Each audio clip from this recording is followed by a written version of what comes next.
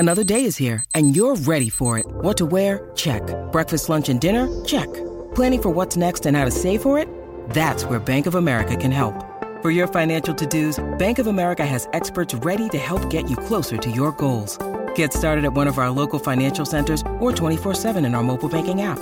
Find a location near you at bankofamerica.com/talktous. What would you like the power to do? Mobile banking requires downloading the app and is only available for select devices. Message and data rates may apply. Bank of America N.A., member FDIC. When you need mealtime inspiration, it's worth shopping Kroger, where you'll find over 30,000 mouth-watering choices that excite your inner foodie. And no matter what tasty choice you make, you'll enjoy our everyday low prices, plus extra ways to save, like digital coupons worth over $600 each week. You can also save up to $1 off per gallon at the pump with fuel points. More savings and more inspiring flavors make shopping Kroger worth it every time. Kroger, fresh for everyone. Fuel restrictions apply. Hello, Pantheon Podcast listeners. Christian Swain here to tell you more about my experience with Raycon earbuds. Our family now has 3 pairs of Raycon earbuds around the house, and my wife just grabbed a pair of the Headphone Pros to replace some headphones from a company that was double the price. And yes, she loves them. Now, if you haven't pulled the trigger on a pair of Raycons, or even if you have, but you're in the market for another pair because they're just that good, well, now is the time to check them out, because they just launched their upgraded model of the best-selling everyday earbuds. With Raycon's upgraded everyday earbuds, now you also get active noise cancellation, ergonomic design, and multi-point connectivity that lets you pair with 2 devices at once. New quick charge function, 3 customizable sound styles, plus awareness mode. Available in a variety of vibrant new colors to complement any and all skin tones. I even have a pair of earbuds in a cool green color. I have tried just about every earbud known to humankind, and these Raycons are fantastic. Seriously, if you've been wanting to check out Raycons, there truly is no better time. You're going to ask yourself why you didn't check them out sooner, and Raycon offers a 30-day happiness guarantee. So what are you waiting for? Go to buyraycon.com/Pantheon today to get 20% off your Raycon order, plus free shipping. That's right, you'll get 20% off and free shipping at buyraycon.com/Pantheon. buyraycon.com/Pantheon. Maryland sports fans, there's only one sportsbook in the great state of Maryland with over 50 years experience booking bets and supporting customers. Betfred Sportsbook at Longshots is now open and is the only sportsbook in Frederick offering cash betting on football, basketball, world soccer, and more. Visit the Betfred Sportsbook at I-270 and MD-85 in Frederick, right next to Longshots off-track betting. Go to betfredsports.com for more information and your chance to win exclusive merchandise. Must be 21 or older. Play responsibly. For help, call 1-800-GAMBLER. Welcome once more to Moments That Rock, a proud member of the Pantheon group of podcasts. I'm your host, Tony Michaelidis, and each week we'll strive to bring you a cornucopia of musical delights. The podcast is split into several chunks. We have Way Back Then, which is an archive of interviews from exactly that, way back then. There's Insider Insights, which is stories from industry insiders who worked behind the scenes and have some great stories to tell. There's a Mank and a Yank, a fireside chat with me and my partner in crime, Steve Glum. And then I've got another thing I think I'll introduce called Tone Alone, which is a few of my own stories. The object is to entertain you throughout the 30 to 40 minutes, unless of course we overrun. So without further ado, welcome to episode 3 of Moments That Rock. Amazing, episode 3, and we haven't been summoned to the headmaster's office yet. In episode 2 you heard a 1986 interview that I conducted with the Cramps, namely Lux Interior and Poison Ivy.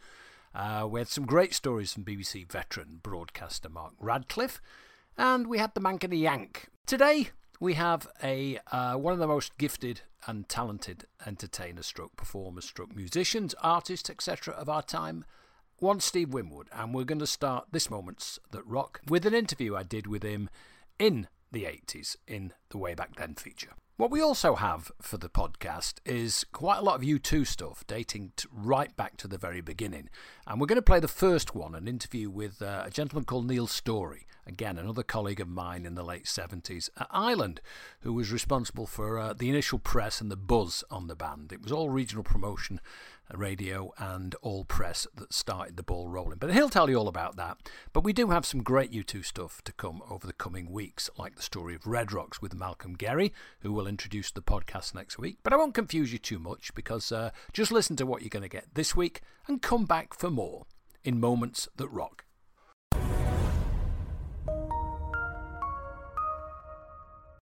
Way Back Then is a regular feature every week on Moments That Rock.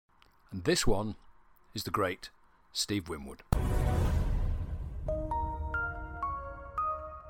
Steve Winwood began his illustrious career at the age of 14 in the Spencer Davis Group. Had a number one record at 15.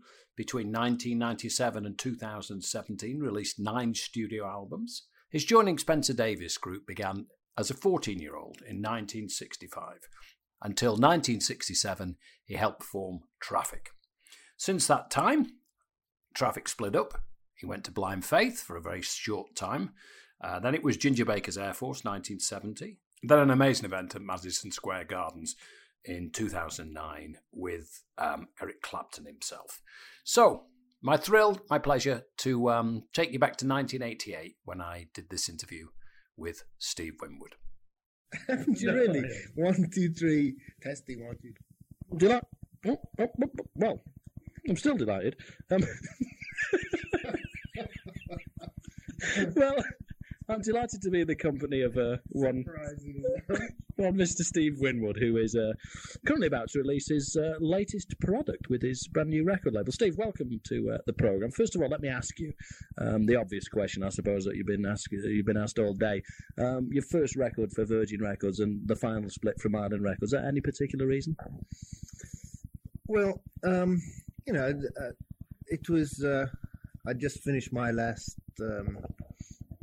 album on my contract, and I felt it was time for me to look around and to look out for myself, I suppose, and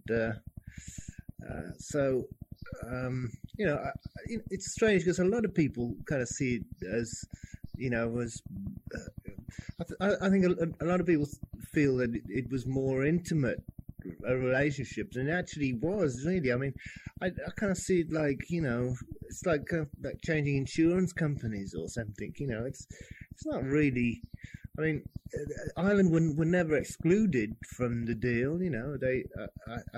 I had to look around and see what other people could do for me, and Ireland weren't prepared to do for me what Virgin could. And also, Virgin are strong in Europe, and America's really my biggest market. So, I felt that Virgin could do a lot for me. Hopefully, help me to reach more people, in Europe. You say America's important for you, but you did nevertheless, with Island Records, have an enormous amount of success with Ark of a Diver in the States, didn't you? I mean, was it a particularly bad moment for Chris Blackwell? Was it a bit of a shock for him when you left? Well, as I say, I didn't particularly set out with the idea of leaving. I mean, it wasn't, and he was consulted on every move. I said, well, look, I'm going to have a look around and see what other record companies can do for me, and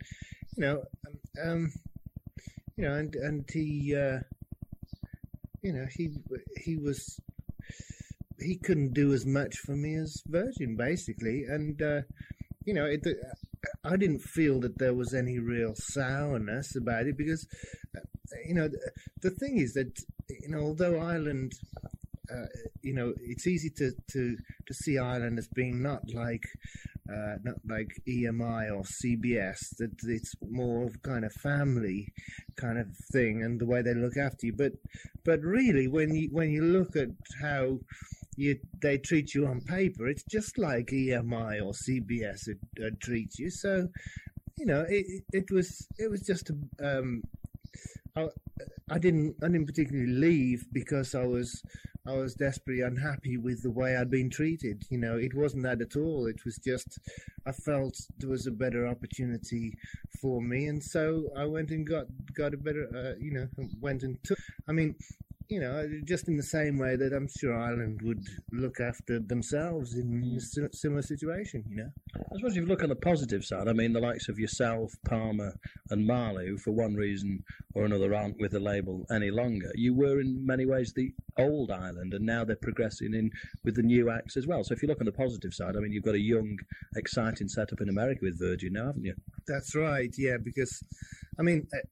in a way, it's a bit of a risk because for some reason it's very hard for record companies to set up an independence, which, you know, they're really not independents in America, but because it's impossible for independence. But it seems to take a long time for any record company, aside from any of the majors, to actually get going. It's, you know, it took like Geffen Records, 12 years before they started to have success and everything. So, I mean, it is, quite a considerable risk, really, on my part.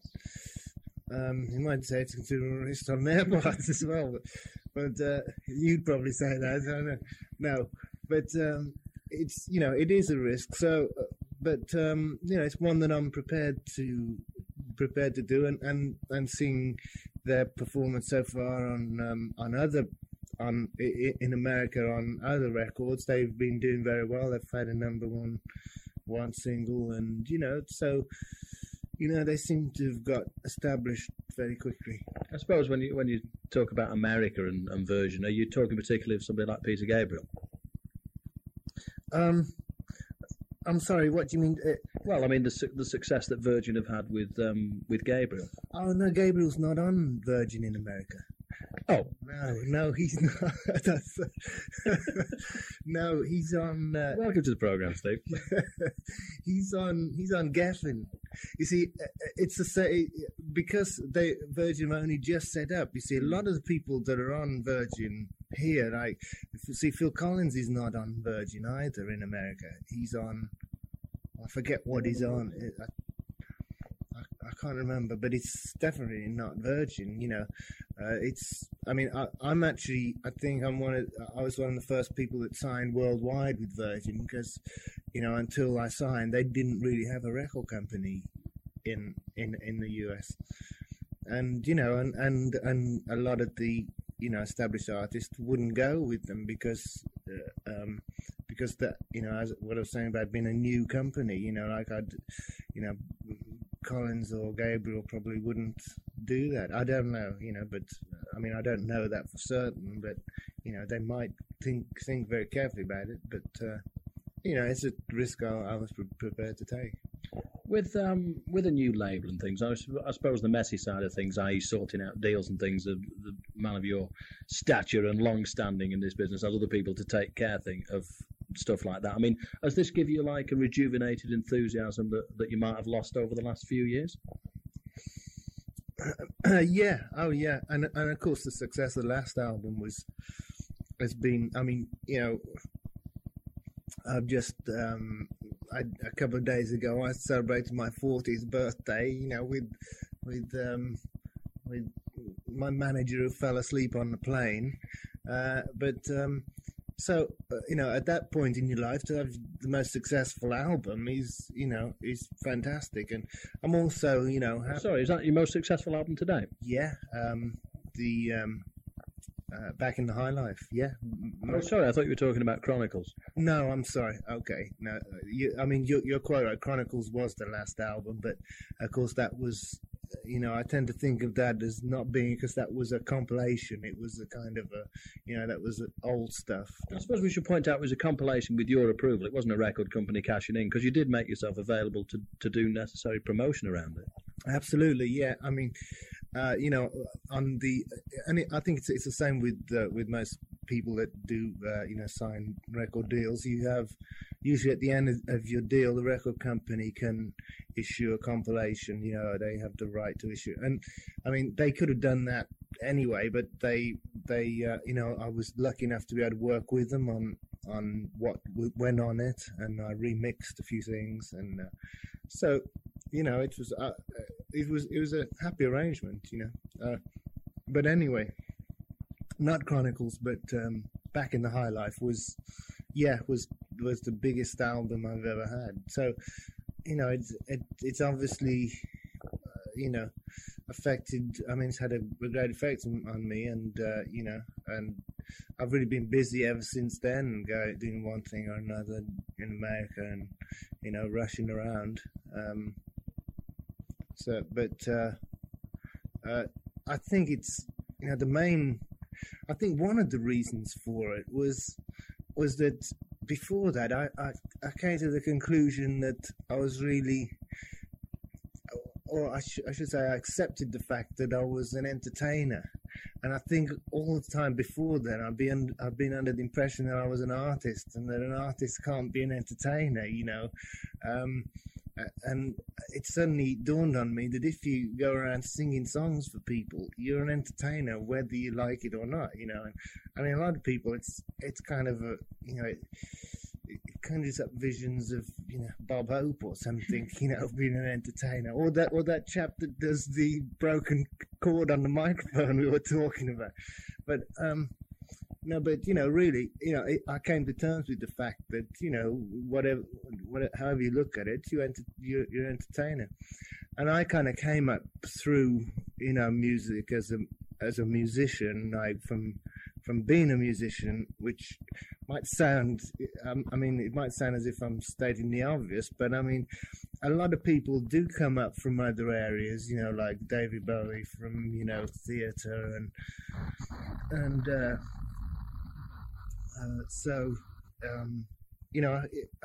I had to work, really. I do have to work at the entertainment side and, being a personality kind of thing, because I just have to work at it. But, I find it a challenge, and it's a good, and I think as soon as I accepted that, then things just started getting better. And so be it. Part 1 of the Steve Winwood Way Back Then. Part 2 will be with you in a few weeks. Way Back Then is part of Moments That Rock, where we dig deep into the archives, dust them down and deliver them. More archive interviews next week.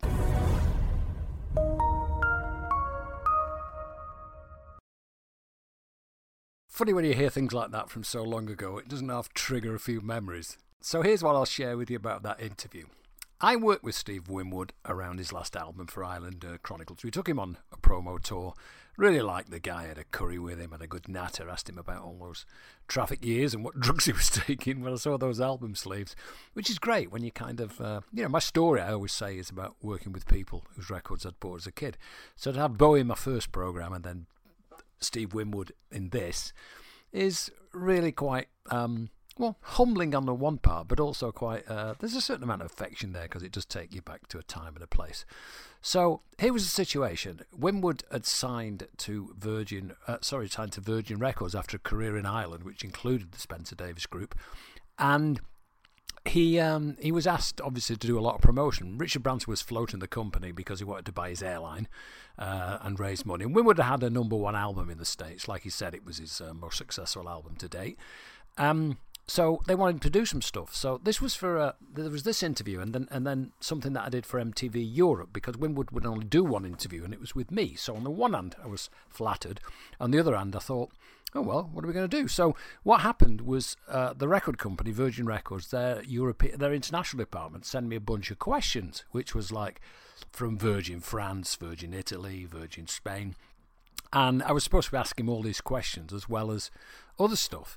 And I got on the train going down and I read these questions and it was like, were the swinging 60s as swinging as they were made out to be? Another was, what was your favourite Traffic record?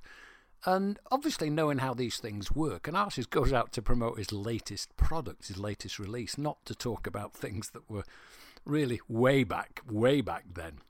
So it made me giggle and stuff. And if you remember the album Roll With It, or if you haven't seen it and you check it out, it's got like a sleeve with this white kind of silky shirt on, and he kind of looks the part. He looks like a kind of superstar, So I go down on the train and I go to a place called the Halcyon Hotel in Kensington, which is a really nice posh hotel. And Virgin laid on all the stuff. They put the sandwiches out, got some wine, got some coffee, and all the heads of department were there and everything. And they were all kind of, mingling and doing their bit, and they hired a suite for the interviews. And this girl came to meet me in the lobby. Her name escapes me. And we get in the elevator and go up, and we walk into the room. And the first thing I see as I walk to the room to the left is Steve Winwood. And the first thing I said was, "Have you not got another fucking shirt?" Because as I looked at him, he had the same white shirt on that he had in the album sleeve. Oh my God. You should have seen the looks on their faces, the hierarchy from Virgin, thinking, "Oh my God, what have they said to our superstar artist?" Of course, Steve giggled. So we sit down to do the interview, and you can tell by the kind of feel of the interview that we kind of, well, dare I say, got on, and we had a good laugh, and because we'd enjoyed some time together. And so I sit down very serious for the interview. We position the mics, check the levels and stuff, and then I look him in the eyes and I say, "Steve, as an artist, would you rather be played at 33 1/3 or 45? Of course, he pisses himself laughing. We went out for a curry afterwards, and it was a really good day. But just listening back to that interview from 1988 with Steve Winwood, I just thought I'd share that with you. There's a whole bunch of rock stars who work behind the scenes, and they have some great stories. Insider Insights takes you inside their world for their stories and their rock star moments.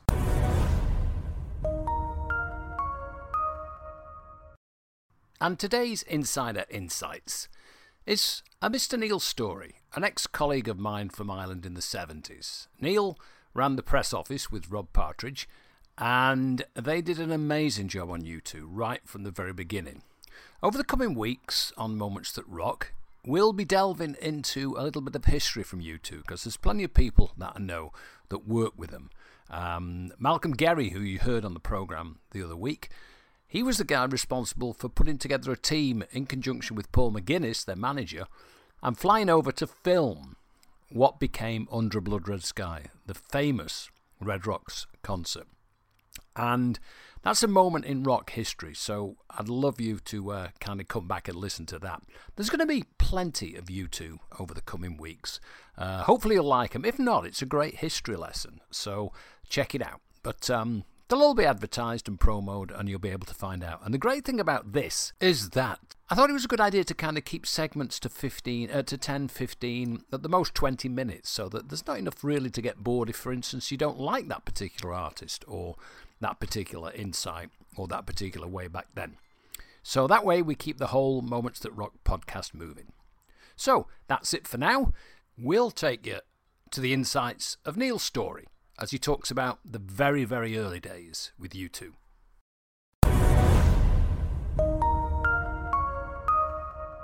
It all actually begins with a guy called Bill Graham. Bill Graham was a writer for the Hot Press. The Hot Press was an incredibly important magazine. It was the only music-related magazine in Ireland at that time. Bill, amongst a number of writers, was a good chum of Rob and mine. Rob and I ran the press office at Ireland at that time. He'd bang on and on and on about this little band that he'd found. He'd seen them. He liked them a great deal. He'd hooked them up with Paul McGuinness, who'd become their manager, and he was trying to get Rob and I to go and see them. And what with one thing and another, something got in the way. There was never an opportunity to go, you know what, I'm just going to take a flight to Dublin. And, it was a bit of an expense in those days, to be truthful about it. And if I think either of Rob or I had been really, really, really into it, then we'd have had to get permissions from this person, from that person. It was certainly more than my, at that time, credit card could kind of manage. A weekend away in Dublin to go and see a band that I'd never heard any of their music. But Bill was somebody that we knew a lot and we trusted a great deal. And Rob had also met, in a previous life, he'd met McGuinness. Various journalists started kind of talking to us. They'd either been over to Ireland, or they'd seen, or they'd heard. And so there was a kind of a rumble going on about this little Irish band. And then we knew that they'd been signed to a singles deal to CBS in Ireland. A guy called Chaz Dewally was part and parcel of that.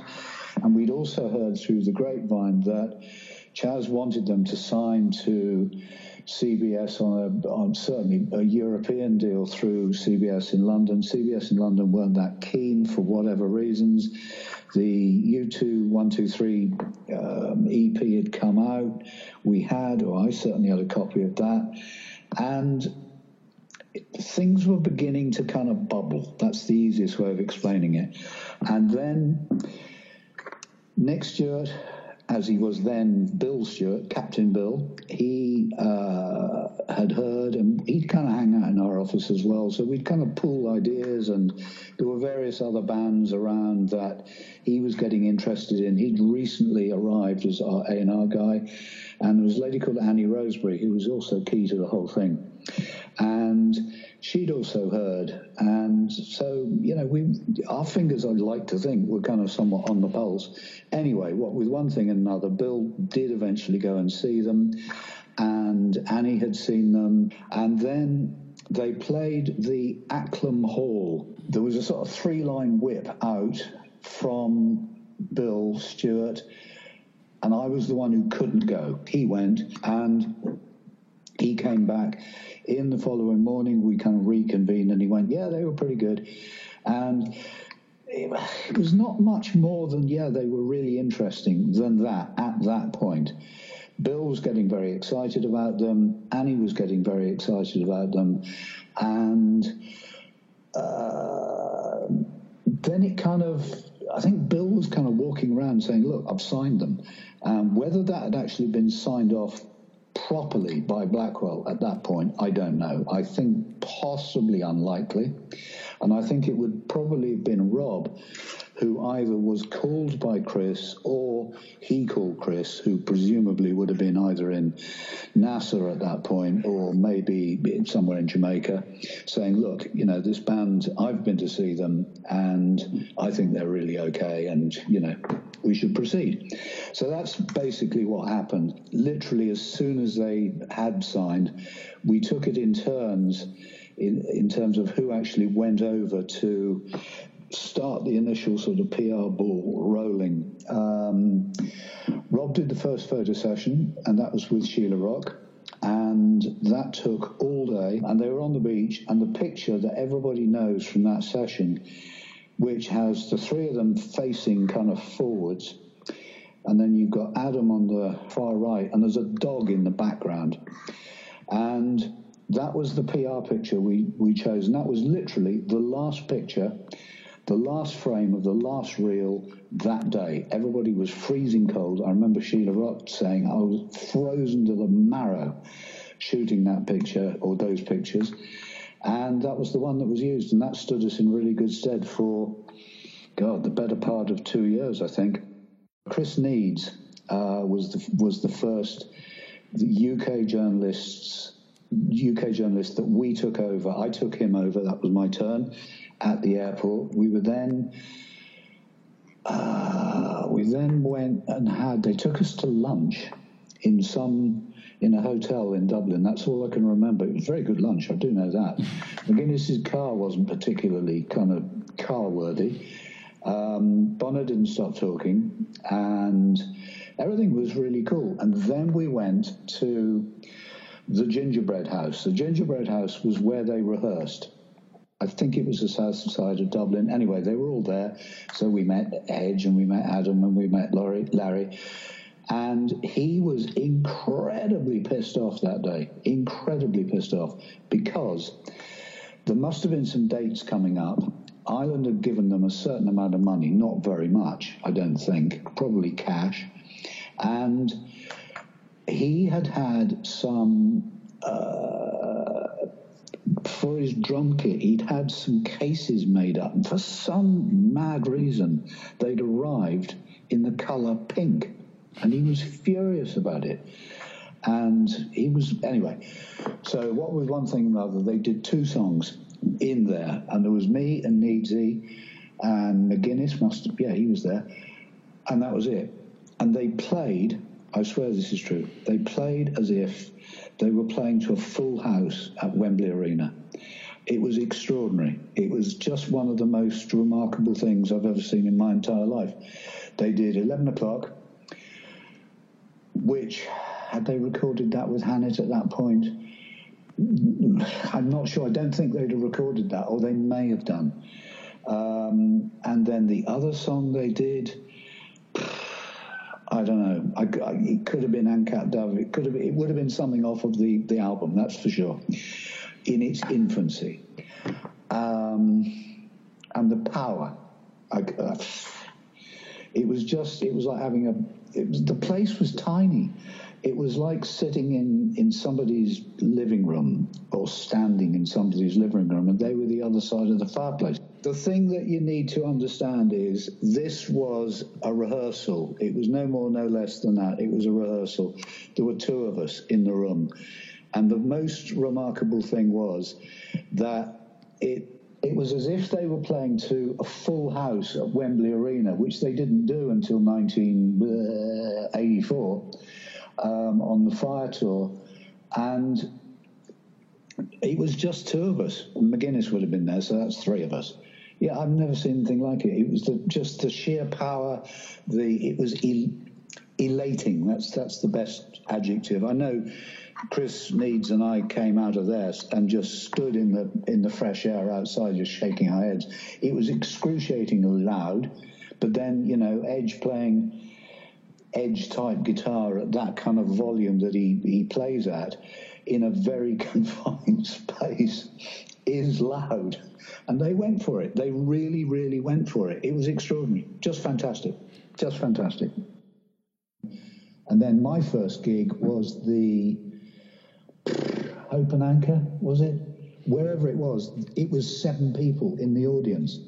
And again, it was the same kind of thing, that they played as if they were playing to 10,000. Yeah. It was extraordinary. And then in the middle of the show, because don't forget, this is long before, Edge has got 28 guitars being tuned for the next song by roadie X or Y or Z.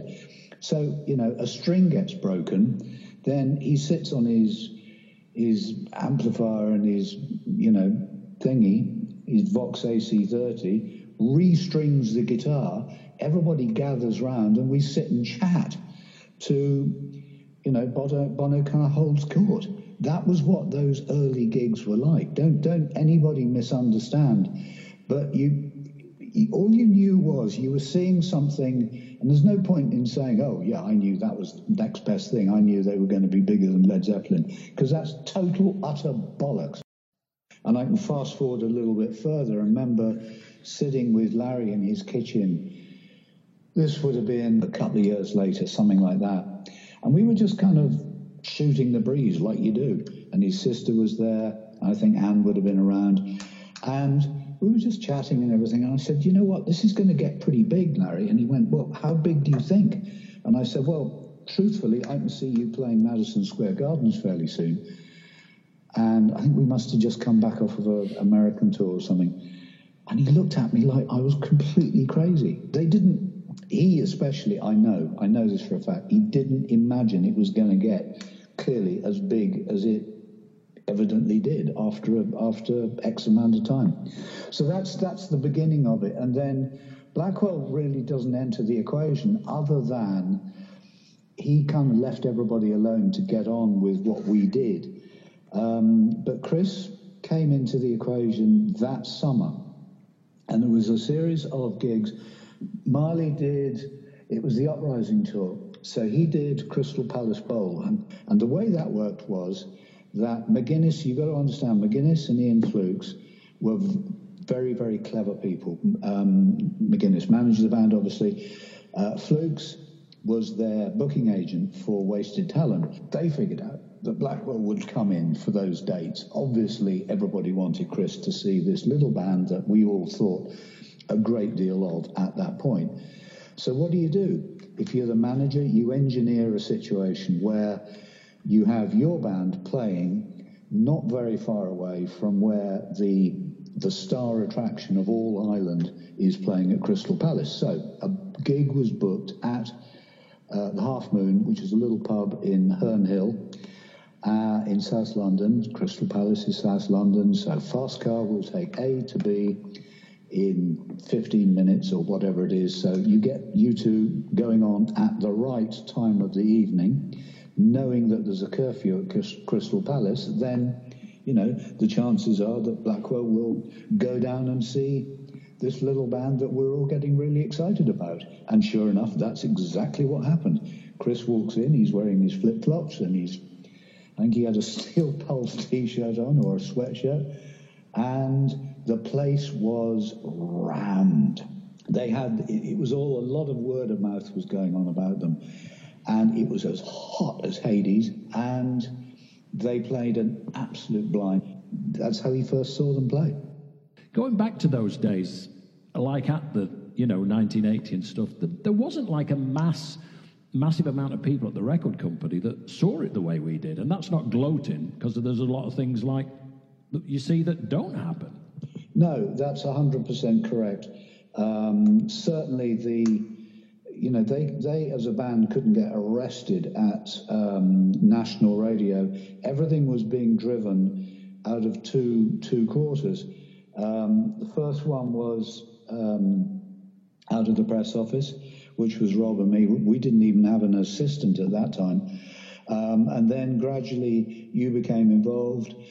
So things started happening on a northern regional basis. And then because they were working an awful lot around the country, then, that kind of started. And it all I can explain was it was a word of mouth thing. People started, there were no front pages of magazines. That came later. Not everybody at the record company, they were all, I'm quite certain of it, say, oh, we were a big fan from day one. That's bullshit. They weren't. Part 1 of our U2 extravaganza with Neil Storey, the ex-press officer for Island Records back in the day. And I couldn't agree more with what he said there about not many people at Island Records being into them. I was there. I was one of those people. I'm not bullshitting. I was one of those people that was totally into the band.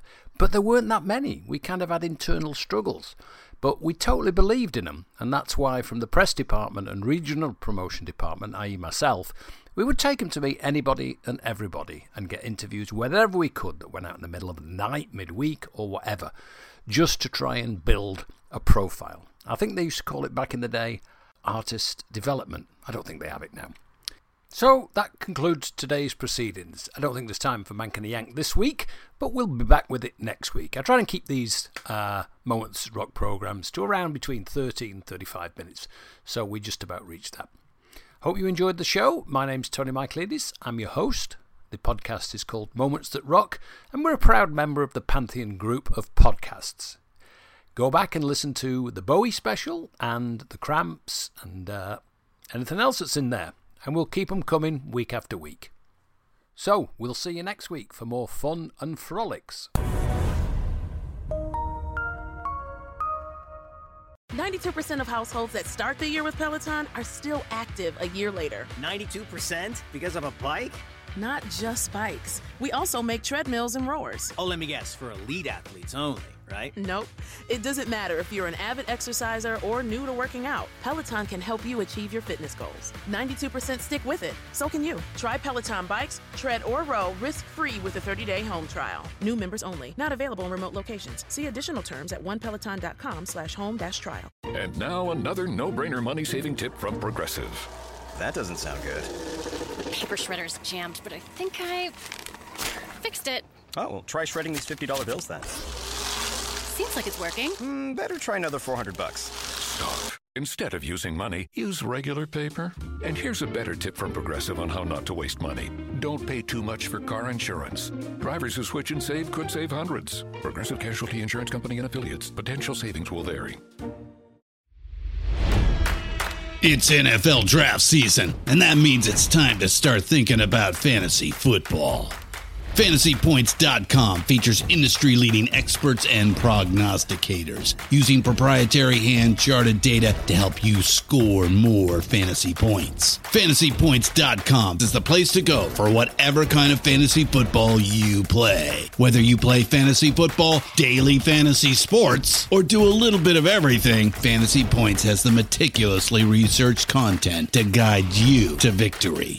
And why wait for the fall? Fantasy Points also covers the new spring football league, the UFL. Join the guru, John Hansen, Scott Barrett, Joe Dolan, and other massive names in the fantasy football universe with an exclusive offer. Use code Pantheon for 15% off any Fantasy Points package, including the all-in package, with access to every article, tool, and data nugget that Fantasy Points has to offer.